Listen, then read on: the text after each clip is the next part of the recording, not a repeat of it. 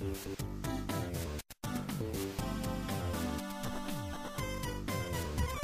Santa bring you everything you wanted him to bring? Why am I saying this so creepily? Welcome to this post-Christmas not-so-common podcast. It's Christmas time has passed. Depression setting in. December 26, 2018. I'm Pat Contri. Of course, you know that. Otherwise, you probably wouldn't listen to this, or you would have avoided this. So you're not hearing this if you didn't like me. I'm getting way too meta already. So anyway, this is going to be a somewhat quick podcast. It's also somewhat act as like a 2018 recaps / 2019 plan going forward. I don't know. I haven't done like a channel update in a while. Sort of gotten away from that in recent years slightly. But my cell phone died though, which I know it's first world problems literally. Even though the second world probably has cell phones too at this point. Maybe a little bit of third world, but it's mostly a first world problem. And it just died. Like 2-year-old phone. I think it got some moisture in it. Won't get into that how, but it got wet. Probably at some point and got moisture in it. And a little bit. But it was like days after that happened where it just died. I went from charging it and just died out. And the problem with it is I thought I had backed up all the contacts. There's like a Verizon backup app and for your contacts. And I'd done that, I think, like a year and a half, 2 years ago. I hadn't done it recently, so I lost contacts from this past year. So people I'm working with, collaborators, things like that, if you don't hear from me for a while, that's why. Feel free to text me in a few days once I have a new phone and I'm up and running again. So I'm on like a backup burner phone right now, which is terrible. It's an Android device that, I'm just not used to it. Plus, it's a slower phone. It's a few years old. But anyway, so the problem with not backing this stuff up, and then I didn't back up my pictures either. I don't believe in the cloud. It gets hacked into, and then you have, all of a sudden, you got, naughty pics of Pat online, in the next fappening. I don't want that to happen. But the problem is we're so tied to our phones now in everyday life. And in particularly that phone, just because, for example, I did this last minute sort of thing. Instead of working on a new punk video, I figured I'd take a day off and work on, re-rendering all my Christmas specials and putting them on Twitch. And I did this Twitch Day Marathon, twitch.tv/ Contri Code, CONTRI. And that's my Twitch channel, which I rarely do anything with. But I decided to do like a Christmas marathon, just the same way the Christmas Story plays on TBS for 24 hours. So 9 episodes, 8 or 9 episodes, something like that. And then I was on my computer, my main computer now, and it asked me for my Google Authenticator to log into my Twitch account. So when you're logging into a new device where you haven't logged in before, it'll ask to authenticate to make sure that it's not getting hacked into. And that's on my iPhone, that app. So I panicked because I was like, oh shit, that's not good. Because I wouldn't know if I couldn't access my account. I couldn't even change it to a new phone number, my burner phone. I'd be totally screwed. Thankfully, I was logged into my laptop already on Twitch, so I was able to upload those videos and schedule it. And all 100 and plus unique people that watched that marathon, be thankful that I was logged into that. And then, like I said, there's some contacts I don't have. Losing the videos and pictures. I just went to the zoo less than a couple weeks ago. And, losing those pics is going to suck. I actually called someone to see if they could, fix the phone. And they said that most likely not. There wasn't a huge amount of damage inside, but there was enough that, the motherboard might be shot. And unfortunately, the motherboard is where the memory is on an iPhone. I don't know why they don't have it separated out. And I don't know why they don't allow you to do a little memory card like an Android device. Apple likes their products locked down. That's the one huge grievance against Apple. Everything else I don't mind. They're overpriced, yes, but they make a solid device, nice UI and things like that nature, nice GUI, but locking that out is bad. So I might have to go to like some forensic guy to get all the pictures, and not just that. It's like all your old text message history is tied to that, and all your app, not your app data. Thankfully, most of your app data does not exist locally. It's tied to your account. So that's the one good news about if your phone totally dies and you can't revive it or go to the store and have it transferred to a new phone, which in this case I'm not. I'm just buying a slightly used phone and just transferring out my SIM card to a new phone. I'll be able to get in, but I won't have my pictures. I won't have my apps download. I'll have to remember all the apps I have. It's like, oh my God, what scanner app did I pay for? Well, that's the good news, is that you don't have to repay for all your apps that's tied to your Apple account. Yay, small miracles, right? Yeah, so it just sucks because it throws your life for a loop, and then I couldn't wish anyone a happy birthday, text or call. I'm sure if I went to my text history in my Verizon account, I'd see like all these texts from people, their numbers, doesn't say the name next to it. And so people are like, Pat's an asshole, didn't text you back, Merry Christmas, on Christmas. Did I say happy birthday before? No, Merry Christmas. I don't know. My mind's all scattered with this. Losing this phone is like the just the gut punch that was the end of 2018, because 2018 started harrowing and finally got decent for me like the middle of the year, and it's gotten better as it's gone along. But this is like the one punctuation mark that could define 2018 for me, would be losing my phone and lost to the annals of time. But the one weird thing that happened on Christmas Eve is that, like an hour before my cell phone died, I texted my sister and said, we're in a FaceTime with the family because she's out in Pennsylvania with my parents, and so I couldn't do that. So I was freaking out because I couldn't go back this year, and so FaceTiming is the second best thing. You get to see everyone and talk to them. So I had to jump through hoops in order to do the FaceTime because first of all, my sister. So I get my burner phone. So now I got to remember what is my sister's phone number. So thankfully, I go online to my Verizon account. There's a bunch of contacts in there. Not all of my contacts. I don't have them for like the past year, I think. So I see my sister's phone number. I text her. I said, okay, can you download like Viber or some other app in order to... She says, I don't know what my iPhone Apple account is to download a new app. I'm like, okay, fine. So the next step is then I have to then find FaceTime on an Apple device that's not mine. So thankfully, I use my MacBook Air, but I never boot into the Apple side. I always boot into the Windows side. So I reboot into the Mac side of that for the first time in like a year, probably, or close to a year. And I don't use anything in there, but there's a FaceTime software you can put in someone's phone number and FaceTime. So I log in, and then the Wi-Fi is not coming up. Then I remember that I changed my Wi-Fi system because I got the Eero system now. So all new. I have an all new modem. So I had to redo that. It's a new network name. I kept the same password, but that password was saved on like the little text file app on my iPhone. Because I figured, if someone asks me, I just bring up the little notes section on my iPhone. I'll tell them the Wi-Fi password. So I didn't have it written down anywhere anymore because I'm an idiot. I thought I even had it saved on my own computer, like on the desktop, and I didn't have it. So now I'm like, this is the worst fucking day ever now. Because my sister's going to think I'm an idiot or I'm an asshole, whatever else. And my parents will be disappointed. So I went to like this semi-enraged, determined like mind meld of myself to figure out and visualize what my Wi-Fi password was. And it's like a 10-digit password. What is it? It's like, 8 to 10 words and letters. And I managed to remember it on the first try. I just looked in my mind. I'm like, okay, I sort of like visualized what it was on the notes section. And I was like, okay. And I typed it in and it kicked in. I'm like, okay, great. And then so I managed to FaceTime. So that's what technology does to you. You don't remember anyone's phone number. Because why did dial numbers ever again? Hell, you don't have to even press any numbers. You just tell Siri, hey Siri, dial this number for me, and it'll do it. And then your Wi-Fi code and everything else is attached to a single device that your life runs on. I don't know who's trying to get in touch with me the past few days. I have no idea. There's business things going on as well, and people out there, just email me if you're trying to get in touch with me, or direct message me.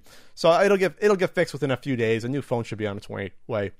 And I didn't feel like paying $500. Like a new iPhone's like $1,000 for the latest one, like $1,200, something like that for the best iPhone. When iPhones first came out, people thought it was insane that they were like $300-$400. They thought that was nuts. And now it's like, you can get a 4-year-old iPhone for $300 or $400, which I ended up doing, a slightly used one. I think I spent like $250 on, which like the best deal I could find. Literally a day before eBay did their 10% off sale. Thank you, eBay, for that, just to rub salt in the wound a little bit right there. But the cell phone stuff just bothers me on a level, not because it actually happened. I mean, I guess I was careless with the phone, and I'm lucky that I've never had a cell phone fail before this. I've had cell phones now for 14 years. This is the first time I went out and actually failed like this.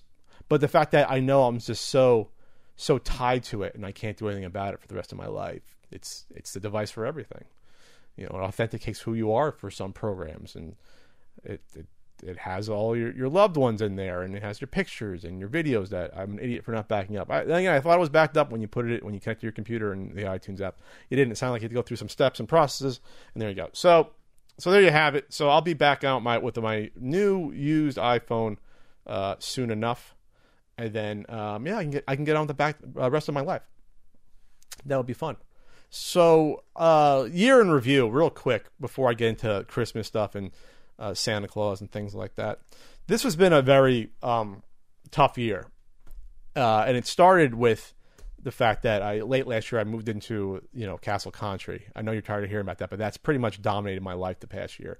Moving into my first house and moving and selling my old condo, and I went through a breakup at the beginning of the year. Not a good breakup at all, but it had to happen. It was good that it happened for both our sakes, and just a lot of stress from 2016, from the beginning of 2016, finishing the book and all the drama of releasing the book and doing that circuit. 2017, still getting the book out, going through a reprint of the book, and then other things happening.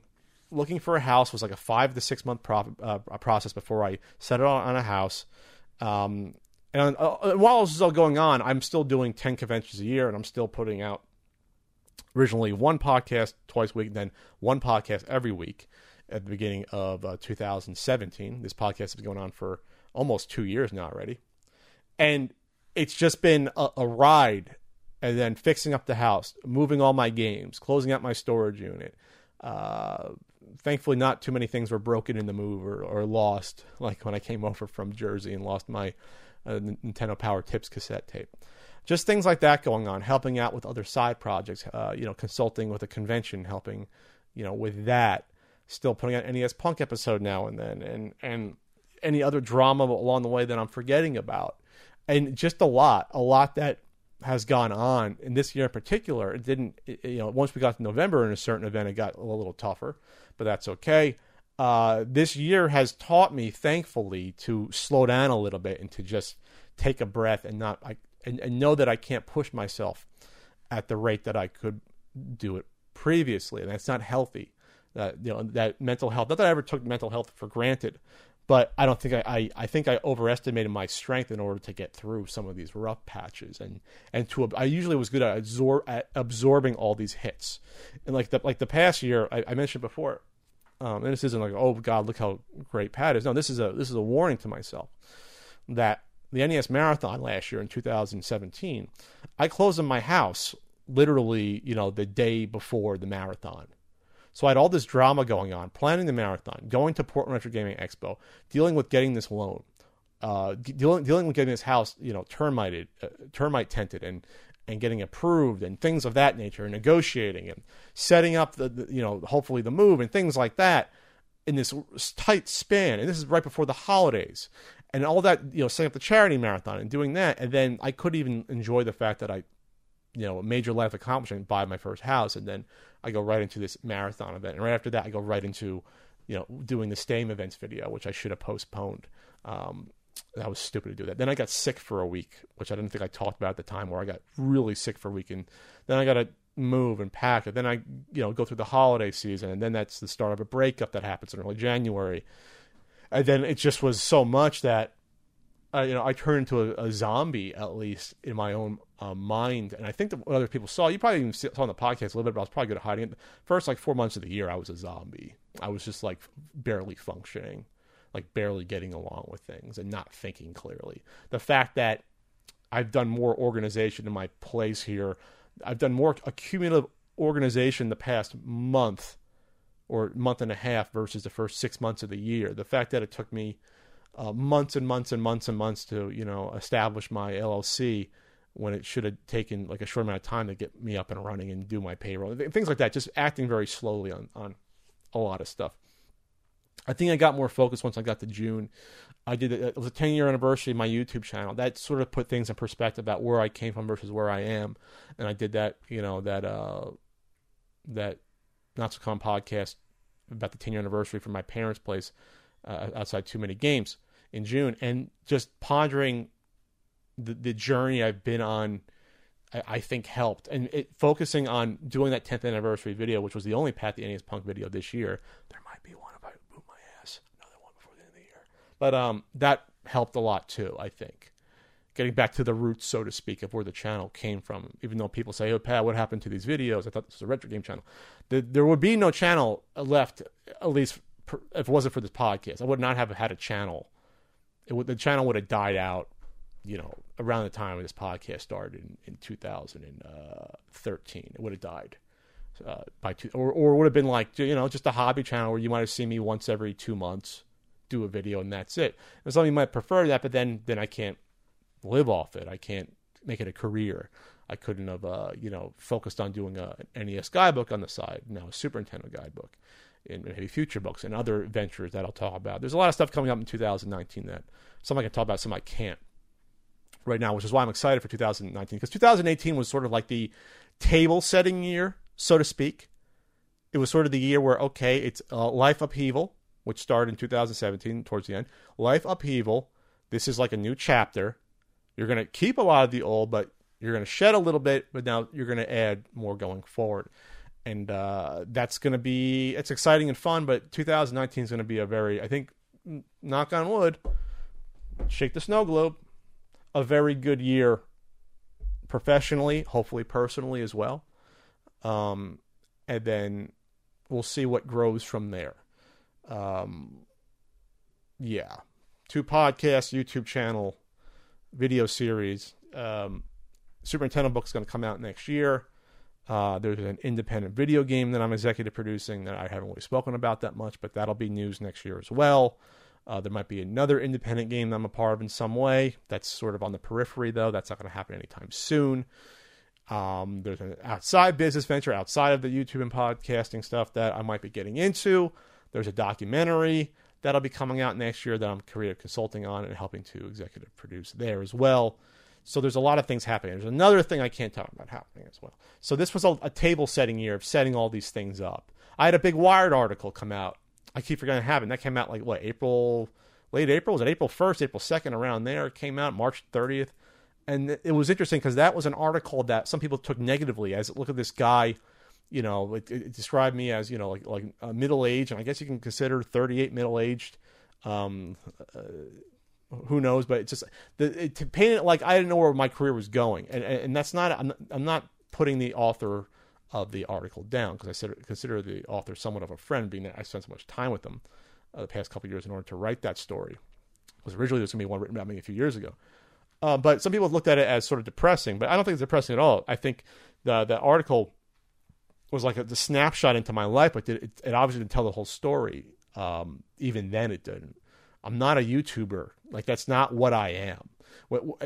Yes, I'm on YouTube, yes, but when people say, oh, you're a YouTuber, you're that, and it's like, well, no, YouTube is one of the things I do out of several things. And that's just the reality of it. You have to accept it, whether that's good or bad. When I think of a YouTuber, I think of someone that they're on YouTube. That's their 95% source of income, and that's 95% of what they do for their entertainment to get themselves out there. That's not me at all. So whether it's more production I go into, whether it's more streaming, that's actually the one thing I regret. I really overestimated the amount of time I'd have. I promised to start streaming back in June, July, and said I'm definitely going to do it. I didn't have time. I just couldn't. I'm working on a Super Nintendo book, and I'm still trying to finish that up for next year, and then the Kickstarter and do that things. There's just no time for it. These one-off little stream things I did, like for the 10th anniversary, I streamed the NES Punk 10th anniversary video. I live premiered it there, and then the 5th anniversary podcast, which again that happened around the same time as well. That was a couple months later in August. So I was like, this is an interesting looking back year. I announced the end of Flea Market Madness eventually to come. I have about 13 more episodes to or 17, whatever it is, to edit. I have to do that. Ask Frank is no longer around. The Frank crates, we might do one more and then close that out. I just don't have time for all of these different ventures, and this is the evolution of sort of the career on YouTube and off, and that's fine. You should accept the change that's coming. especially if it's positive and you see things moving forward. You don't want to keep just, I don't want to be like other YouTubers and be stuck to a ecosystem that can change on a whim, like it did for many of us around April, May, where all of a sudden, a lot of people, myself included and others, they saw like a 25-30% reduction in views automatically just because the algorithm changed. And a lot of the older videos that were like, the sleeper hits that always got watched and viewed were no longer, I guess, being recommended to people. And that happened to me, it happened to other people, and that sort of bled over into the new videos. I won't say who, but someone that's a dear friend of mine I've worked with before was saying that, yeah, I put out a new video and it got like maybe, a quarter of the amount of views that it typically would have done the same as that video 2-3 years ago. That's just the reality of the situation, and you can't fight it. Yes, you can whine about it, but it doesn't really help to do that. You just move on to other things that you are drawn to, that you enjoy, that you could think would benefit from your time being contributed to them. And that's what's happening in my career as well. But I can still do these podcasts. So that's why, if it wasn't for this podcast, I wouldn't have this career.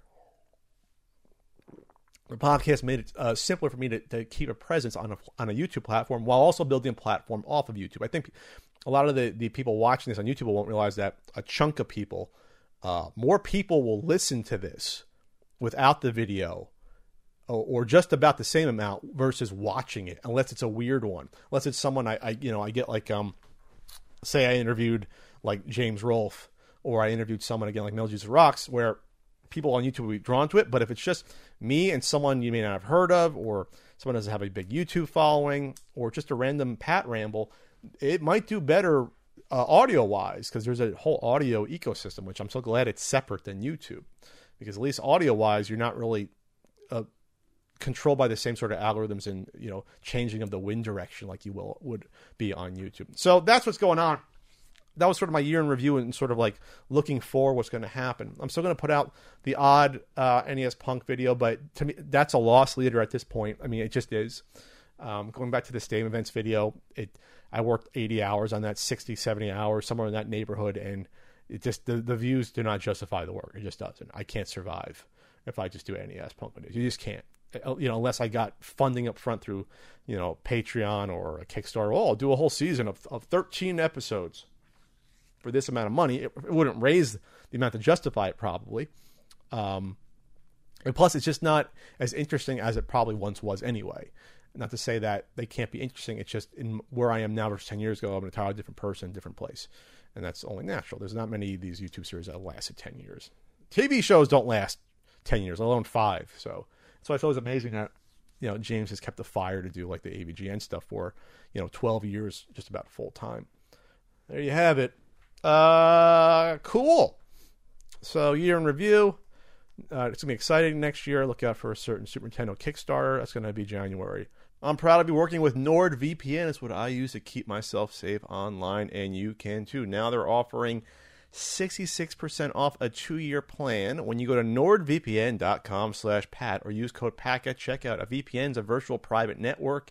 Having one is more essential than ever because anything you do online, your info and browsing habits are out there for people to get a hold of. Having a VPN helps mask that. ISPs can track our every move and use our private info to their benefit by selling our browsing habits, even slowing down the sites we visit. With NordVPN, you have access to over 4,000 super speedy servers, and those connections secure your information using military-grade encryption. There's a NordVPN app for your phone, for your laptop, computer. It's available on iOS, Android devices, Mac, and PC. One account lets you protect up to 6 devices. And on top of that, PC Mag made NordVPN, their editor's top VPN choice. So again, for that special offer to protect your internet privacy and 66% off a 2-year plan, go to nordvpn.com/Pat or use code PAT and get going with your secure web browsing today. So this is a story that I want to get into, and this isn't, I'm trying to try my best not to, attack the president, but the president talked to a 7-year-old girl on the phone. It's a photo op, him and Melania are, hanging out in front of a Christmas tree. And, the president asked if she believes in Santa, and it was Coleman Lloyd, 7 years old. asked, and they always do this stuff with like NORAD, where some kid will call up NORAD, or NORAD will NORAD's the North American Aerospace Defense Command. That's the one you see in war games when we're going to go to DEFCON 3, where they launch the missiles and see what's going on around the world. So she calls them up, and they always do something like, "Oh, we're tracking Santa. He's over, he's in Iceland right now." They do weird shit like that with the military. I don't know, because kids are cool. People like Christmas, and the Santa thing's kind of cool when you think about the concept. So NORAD patches in this little girl to talk to the president. So the president asks, "Are you still a believer in Santa?" She said, "Yes, sir." So the president response is, "Because at 7, that's marginal, right?"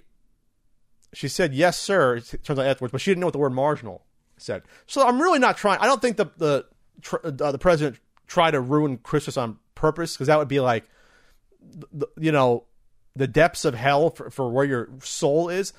I don't think he was trying to be craven in his response to this little girl, and in order to have her question about why do I believe in Santa when I'm 7.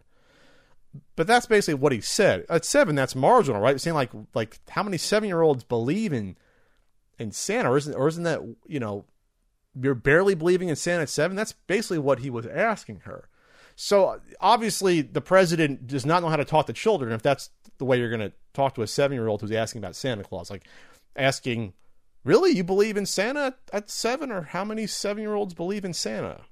That's what he was asking. So he doesn't know how to talk to children. We can probably agree on that's not the best thing to ask a 7-year-old. You might be ruining Christmas for someone, or potentially making a kid cry if they believe in Santa, and that's how they find out they were not. But I don't think he meant to do that. He just doesn't know how to talk to children, which that's a whole other conversation entirely about his personality defects there. But that'll be the least of his concerns going into 2019 for sure. About worrying about Santa Claus. So, but I want to get into that topic from the fact that believing in Santa, at least in my household, it wasn't really, my parents didn't really try to convince me. I definitely didn't believe in Santa by Christmas of 86 when I was 6. I definitely didn't believe in Santa anymore.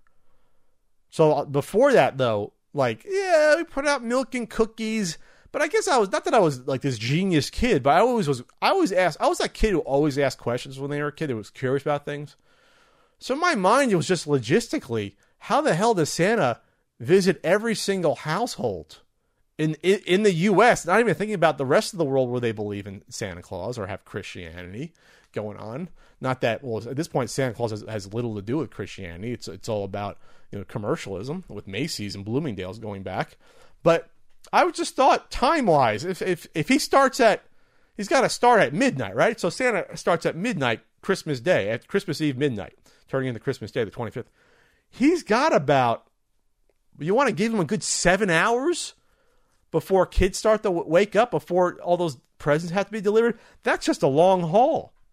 He's got to get down all those chimneys, put those presents under the tree somehow. He's got to eat those milk and cookies, shoot back up with his magic. Then I'm thinking about, I always thought about as a kid, how many, because we didn't have a traditional fireplace in my household. None of the houses in my neighborhood did. They were all like, the houses built, in the 50s, like those track houses. There's probably a couple of models to choose from.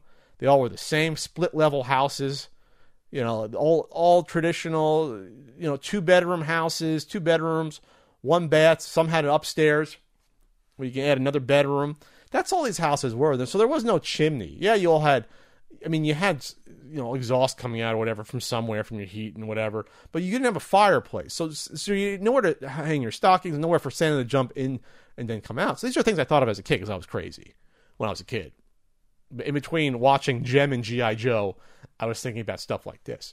So my parents put out milk and cookies when I was younger, when I was like 3, 4, and 5, I believe. And I wrote I think I wrote a letter once when I was 5. I think I could kind of write when I was 5. But by the time I was 6, my father didn't even try to pretend to care whether or not I should be believing in Santa anymore, because he'd said, "Oh, give me your Christmas list." I'm like, "Well, I can go to Santa. Just give me your Christmas list." Okay, here's my list for I want GI Joe figures, and I want the I want the GI Joe Tomahawk helicopter, And I want before the NES, I want like a Transformer figure or a Chuck Norris figure or whatever else. How did Chuck Norris have figures in the 80s? Well, he was popular then. Anyway, so I knew it hit me though when must have been 86. I think I got that Tomahawk G.I. Joe helicopter. Is that the price tags were kept? I'm gonna say my father, not my mom. My mom probably wanted to try a little more. She was always a little more childlike than my father. My father just was too lazy enough to peel off the price tag sticker. So I saw like Bradley's on it, or Caldor, or Kmart, which was like the trifecta of where my parents bought things for me. Besides, Toys R Us, those are like the smaller department stores outside the mall. Bradley's, Kmart, Caldor. Kmart's still around. I think they were bought by Target. But so anyone on the East Coast, when I say Bradley's or Caldor, you're like, oh my God, that comes to mind, because those are those dead sort of like stores that had everything. They had toys, they had clothes, they had everything. They're like the smaller version of a Target. That's the best analogy you can say. Target's like the gigantic version of all these regional department type stores. So my dad didn't even try. So I was at least smart enough to know, okay, so Santa has elves, or he makes this stuff himself. He's not going to buy these at Bradley's. He's not going to Bradley's and disguising himself to buy presents along with the other people. I kind of figured that probably wasn't not a possibility. But I think held that hope for a while that maybe Santa brought certain presents and then your parents and relatives bought others, because you got stuff from your grandparents. On Christmas Day, you would go to your grandparents for dinner or see your extended relatives, and you would get presents from them. Your uncle or your aunt would give you presents, and your grandparents would. And you realize that, okay, that's coming directly from them. So I think I held that hope for a year that there was like this batch of presents that Santa got you, and then there's a batch that your parents did. At least I think that's what they tried to do, but then they didn't even try that, so they just gave it up. But I think believing in Santa is a critical part of Christmas, regardless of your religion or what you bring your kids up for. Just because it just ties into the whole magical, happy feeling. You want there to be some weird, overweight, gigantic elf man out there that delivers presents to you and breaks and enters into houses once a year and just brings joy to kids. You want to believe that because it's just you want to get away from the horror show that is the world at some point in time. And that's a good way to do it. You believe in this magical, used to be a saint. They don't even mention the St. Nicholas thing anymore ever, but based upon a saint. They don't do that. But jolly old St. Nick, that's sort of been lost in the shuffle. Over the decades, they probably tried originally, then probably by the 30s, they're probably like, okay, well, we're going to stop this. We're going to put this guy in every street corner for the Salvation Army, just stick him into Bloomingdale's and have kids sit on this guy's lap, and we're not going to associate it with Christianity that much anymore. Which is why it was always funny that South Park started on Jesus fighting Santa, because they acknowledge that it's a holiday about the birth of the foundation of one of the world's largest religions, but that's been lost to some guy in a red suit wearing a red hat like this. It's just been lost. 100 years from now, 200 years from now, people might even forget that. Anyway, it's getting semi-depressing to think about that, but that's just the way it works out. Christmas is fun. Santa's a fun concept. I love Christmas time. I love the songs. I love the whole feeling, and I love eating the Italian Christmas stuff, which we'll get into. I love Flex Pro Meals. They're a meal delivery company that sends healthy pre-made meals to your doorstep. Their goal isn't to give you just salad, but epic recipes like game day chili, breakfast burritos, smoked brisket mac, and more. These are entrees you may have grown up on, but they make healthier versions of. Makes it a lifestyle choice. You get these meals, you eat them, you don't have to worry about preparing them for yourself, and you have peace of mind that they're not just yummy, but they're nutritious. Now, Flex Pro Meals has a weight loss fat trimmer plan and a lean muscle plan. It's a larger portion. That's what I get for a little more per meal.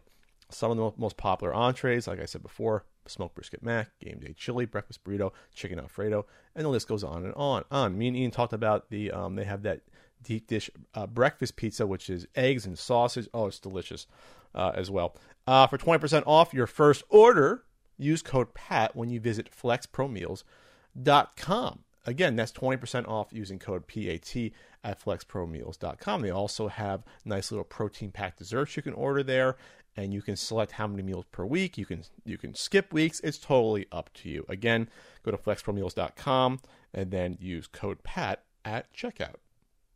So we'll do some questions here. before I get going. And I'm doing a post-Christmas yoga to burn off some of these calories. This is from at the Lazy Shell 42. Video games that you associate with Christmas memories. Like I had the flu in '93, had to stay home from Christmas dinner, but stayed in bed playing Kirby's Dream Land. Oh, you were lucky to have that. Have a Game Boy at least, unless you meant Kirby's Adventure. But anyway, I associate, for horrible reasons, Zelda 2. You probably heard the story. I wrote about it in the Insert NES Guidebook and talked about it in the CU podcast. Let's go about. I'm supposed to get it for Christmas of '88, and it didn't arrive until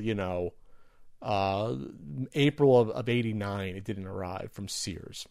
Ordered that from the Sears catalog. So I always, for the wrong reasons, associate Christmas with that. But I also got what was the other one I got around Christmas that my parents tried to hold back for me? Oh, Mike Tyson's Punch-Out! I think I got for one of the Christmases. Might have been as well for... No, it wasn't for 87. God, I think that was... I think actually Zelda 2 was the only NES game I got technically for Christmas. And then I remember, I think that's the only one I got. And most I got for my birthday or just save my allowance for on the side. But what I do associate more so, if you want to call them video games, those Tiger LCD games, I was so excited for those as a kid. And one year, it must have been the 89 or 90, probably 90s when the Tiger started to get more of the licensed properties. 89, they were still doing the generic like baseball, football, pinball, karate, like fun handhelds, but they weren't like licensed IPs, like video game properties. But at Christmas, I think of 90, I got both Double Dragon, the Double Dragon handheld, and Ninja Gaiden. Games that I loved. I didn't own the NES version. My parents got me those. And I just remember getting up in the morning and everything was wrapped. Forget this. Everything was wrapped in this gold. My parents would like color coordinate the presents for who, what kid they were by what color the wrapping paper was. So all my presents that year were wrapped in gold. And so they were under the tree and I could see the shape because they were in a blister pack, a big blister pack. The Tiger LCD handhelds. They're in this blister pack. So I got so excited because that's what I knew exactly what they were. And I played those LCD games so much. My parents didn't want it. I'm not sure they could afford it, but I never had a Game Boy because the Game Boy was $90 and the games were like $30 each, so they couldn't afford that. But they can get me a $10, $15, LCD handheld. That's the way they looked at it. And they were fun. Car rides, car trips. You brought them to your your cousin's house or your friend's house to play, even though they made fun of you because they had a real Game Boy or they had a real Game & Watch and you had a Tiger LCD. So those are the best memories I have when it comes to video games around Christmas, was that. Besides getting the Super Nintendo, Christmas of '91, was bought for me like a couple days afterwards for my own money. Anyway, this is from at Blood Ocean 07. Did you go out and look at people's Christmas lights? I usually do. I enjoy the Christmas lights. I get a kick out of it as a kid. My parents used to put up a little bit of lights, but not that much. There's a street that's not too far from me where every year most of the houses usually put on a pretty grand display. Not as good as it was when I first moved here, where it was like literally every house. Now it's like 60% of the houses because some people probably moved or got sick of it, of competition with their neighbors. But it's one of those things where people know to go to this street and they stop and they look at every single house and they allow people to walk up to the front door. It's one of those sort of deals where it's an event to go to. And I'll probably go to it in a couple days before New Year's Eve because they keep it going until like New Year's Day. So I love seeing now they have inflatable like Santas and they have animatronic deers and things like that. And I saw one that was like a window shop set up and like they had like one of those bay windows and they had all the toys and stuff and a stuffed Mickey Mouse set up. But they also had like moving Santa and Santa's Mrs. Claus were like moving around and it was really well done. Really well done. So I get a kick out of that stuff. It's fantastic. Worst Christmas present ever. I'll do that last. That's a funny one, I think. Okay. This is from at E.T. Rod. How is your Italian Catholic roots influence the way you celebrate Christmas and New Year's Eve? Well, New Year's Eve isn't really affected by being Italian or growing up Catholic. That's not really much, except you have to go to Mass. New Year's Day is a holy day of obligation, as it's called. Let me just make sure that's correct. that it's New Year's Day. Yes, so the holy days of obligation. There's like 6 or 7 outside of the Sundays you have to go to every week. There's about 6 or 7 days throughout the year you have to go to mass for, or else it's a moral sin and you get sent to hell. That's what you're called. That's what you're taught when you're an 8-year-old in grade school. So you have Christmas Day. Okay, here's the holy days of obligation for dummies. This is a great thing, because I forget them. January 1st, the Feast of Mary, the Mother of God. January 1st is a holy day. So that affects you, because then when you get up, if you're up late, when you're up till midnight, when you're like 6, 7, 8 years old, that's like, you might as well stay up the whole night at that point, because I was usually in bed by like 9 or 8. So you have to go to church. January 1st, Feast of Mary, Mother of God. You got to give it up for OG Mary. 40 days after Easter Sunday is Ascension Thursday. That's a holy day. That's for Jesus. After he rose from the dead, he said, all right, guys, I'm out. Take care of this stuff yourself. I'm back up to heaven. August 15th, the Assumption of Mary into heaven. Mary's like, okay, everyone, I'm out too. I'm not going to die. I'm just going to go up and enjoy my son. So that's August 15th. All Saints Day, the day after Halloween, a day after another holiday. This is the one I usually forget about. The other ones are usually in my head a little bit.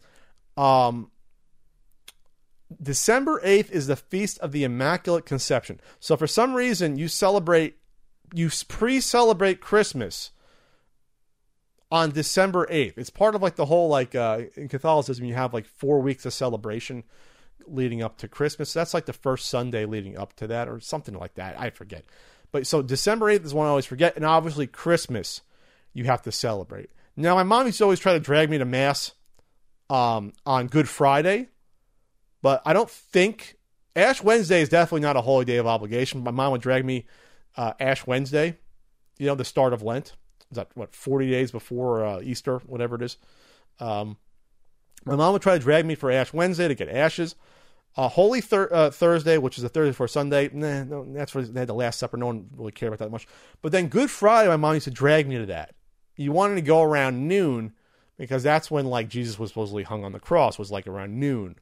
And so you would go to Good Friday Mass, and they cover up Jesus. So Catholicism is the only Christian sect where in church you see the crucifix, which is Jesus hung out to die, being tortured on the cross. All other Christian churches, for the most part, I'm not sure about like Greek Orthodox or like Russian Orthodox, we're probably the closest to Catholicism, or Eastern Orthodox. And all the other ones, you just see a cross, which represents the resurrection, because Jesus is down from the cross and he's risen again. Catholicism more likes to celebrate the torture and anguish of being alive, and what it means to be a sinner. So you walk in the church and you see Jesus suffering with nails in his hands and feet every Sunday. That's what you grew up with. So they would cover him up with like a shroud or like a blanket, the week before Easter. They would do that. So anyway, those are the 6 holy days of obligation. So this I went off on a tangent, but that's what this podcast is about. I went off on a tangent. But so New Year's Day has nothing to do when it comes to celebrating, when you're being Italian, but you have to go to church if you're a practicing Catholic. I'm not a practicing Catholic anymore, though, so I can get away with that. But Christmas, though, come on. Christmas is all about Christmas Eve dinner. If you're Italian, come on. Maron, the food you have. The Feast of the 7 Fish, right? So you're supposed to have, if you're Italian, you're supposed to have at least, it's Feast of the 7 Fishes, they call it. Festa dei Sette Pesci. Also known as the Eve, we always call it the Feast of the 7 Fishes. It's Italian-American celebration of Christmas Eve with dishes of fish and other seafood. So traditionally, if you were Catholic, before Vatican II, you couldn't eat meat on any Friday. I'm not sure people realize that if you're not Catholic. That back until whenever Vatican II was the early 60s, I believe. And that's the point where they said at the Vatican II, where they said, you know what, finally the Mass is going to be in English or your local language. The Mass isn't going to be in dead Latin anymore. Like stuff like that happened with Vatican II. We probably need a Vatican III, though. But there had been a Vatican in like 1,000 years plus, so having one was good, I guess.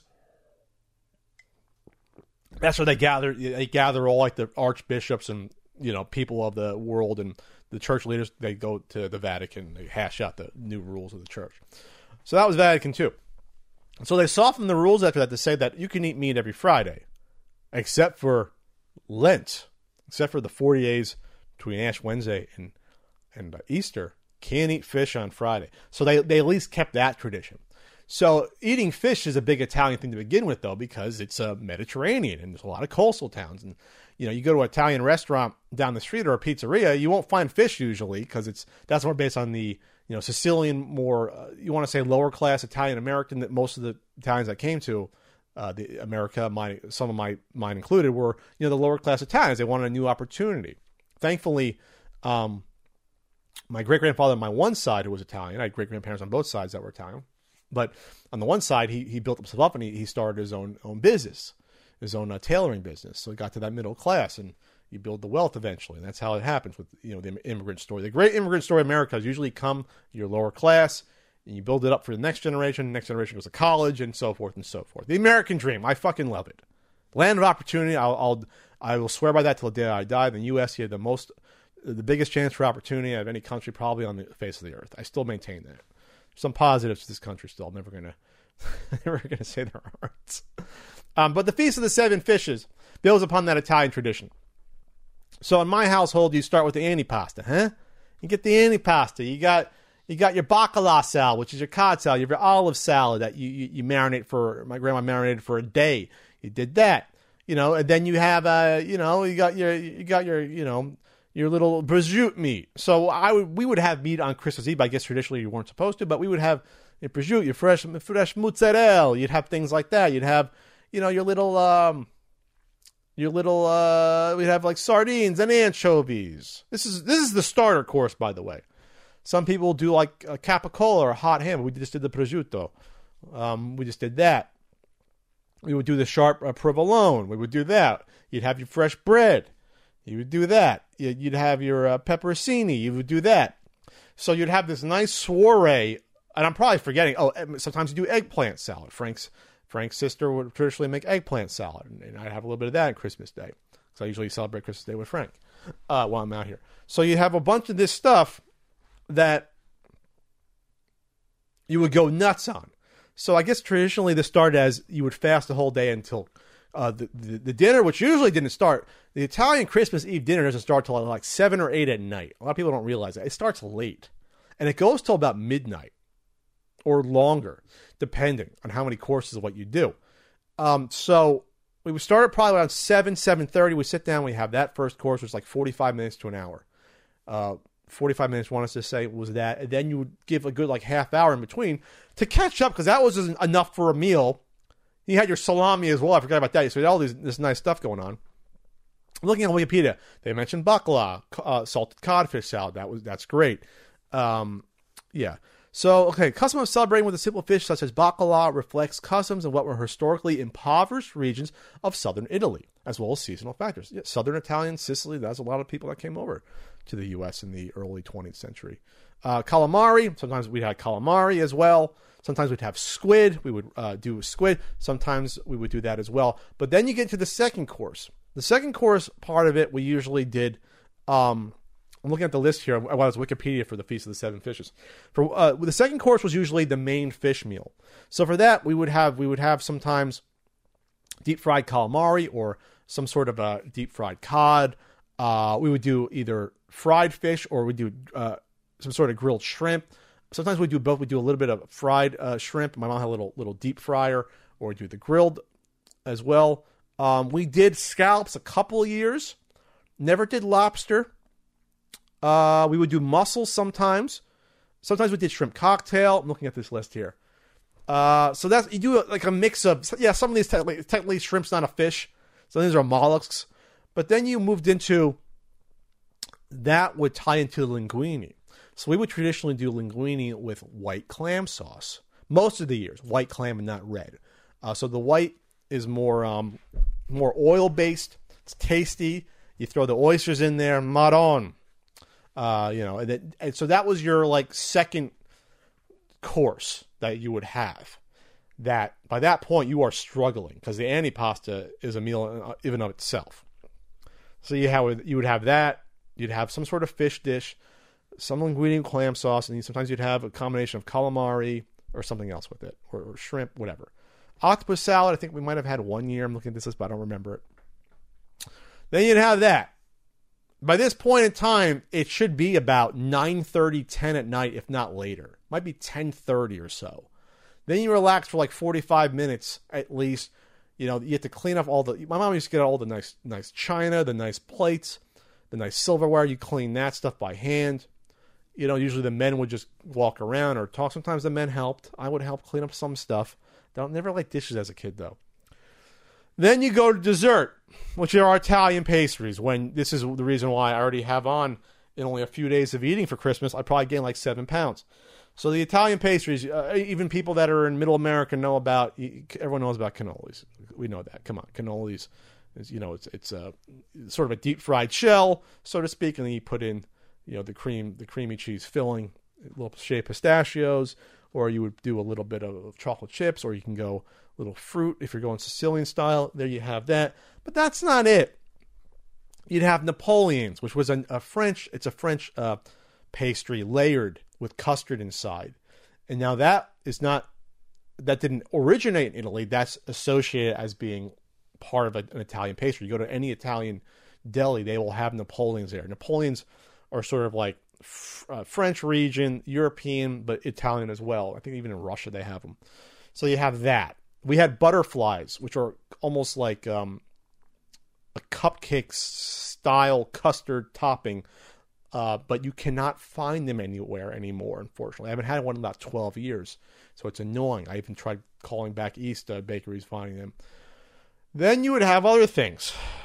Sometimes my dad would buy himself an Italian cheesecake. Now, the difference between traditional cheesecake and Italian cheesecake is Italian cheesecake has the regular cheesecake cheese, but it then also has ricotta, or ricotta, if you want to do the Southern Italian poor dialect, ricotta, which made the Italian cheesecake the richest thing in the world. I could never finish a whole slice. I'd have like 4 bites and want to die. It was so rich.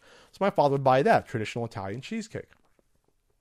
Then you'd have struffoli sometimes. Now, struffoli is not in most even Italian bakeries. My sister shipped me out some from East Coast. I only found one Italian bakery that made them in the West Coast, and they no longer make them because no one wants them. So struffoli are small, deep-fried honey balls that are then doused in honey. Deep-fried balls that are doused in honey. Like dough balls. They're dough balls. Deep-fried dough balls. Doused in honey, and usually like jimmies. Like colored jimmies. And then there's like a little like candied cherries put on it. It looks heavier than what it is. It's actually light. It's sweet. You can eat like a nice handful of them. You don't feel like you want to die. So then we have that. Then my mom usually makes some sort of a traditional chocolate chip. She does chocolate chip. She does peanut butter half dipped in chocolate. Sometimes my sister would make biscotti. So then you have the cookies on top. Then you'd have the chocolate candies, where it's a mix of like pretzels and nuts, and you throw it in chocolate, you let it cool. Then you have that sometimes. This is all the same dessert, by the way. This is all the same dessert session. So this is like 3 desserts in and of itself. I'm probably even forgetting some things. Rambabi sometimes you would have. That's another Italian one. So then you have like literally 10 different types of desserts. You have to sample at least one of everything, or at least a part. You would do that, and then hopefully not die. Oh, then you have struffoli. Not struffoli. You have a sfogli, which is hard to pronounce because it's spelled Sfogli Liatelle. Sfogli. That's kind of how you say it. We always call it sfogli because it's easy to say that. So that's a puff pastry that's kind of crusted on the outside. Inside it has nice custard on, like a custard like filling with cakiness. It's soft. Oh, it's so good. And then you can put them in the toaster oven. Then you have the panettone bread, which is like that really yellow, sweet bread with sugar on it, like the high loaf. You have that sometimes. It's insane. So by the time you're done eating this shit, it's like 11:45 at night when you're done with the Feast of the 7 Fishes, which is a whole 5-hour orgy of food.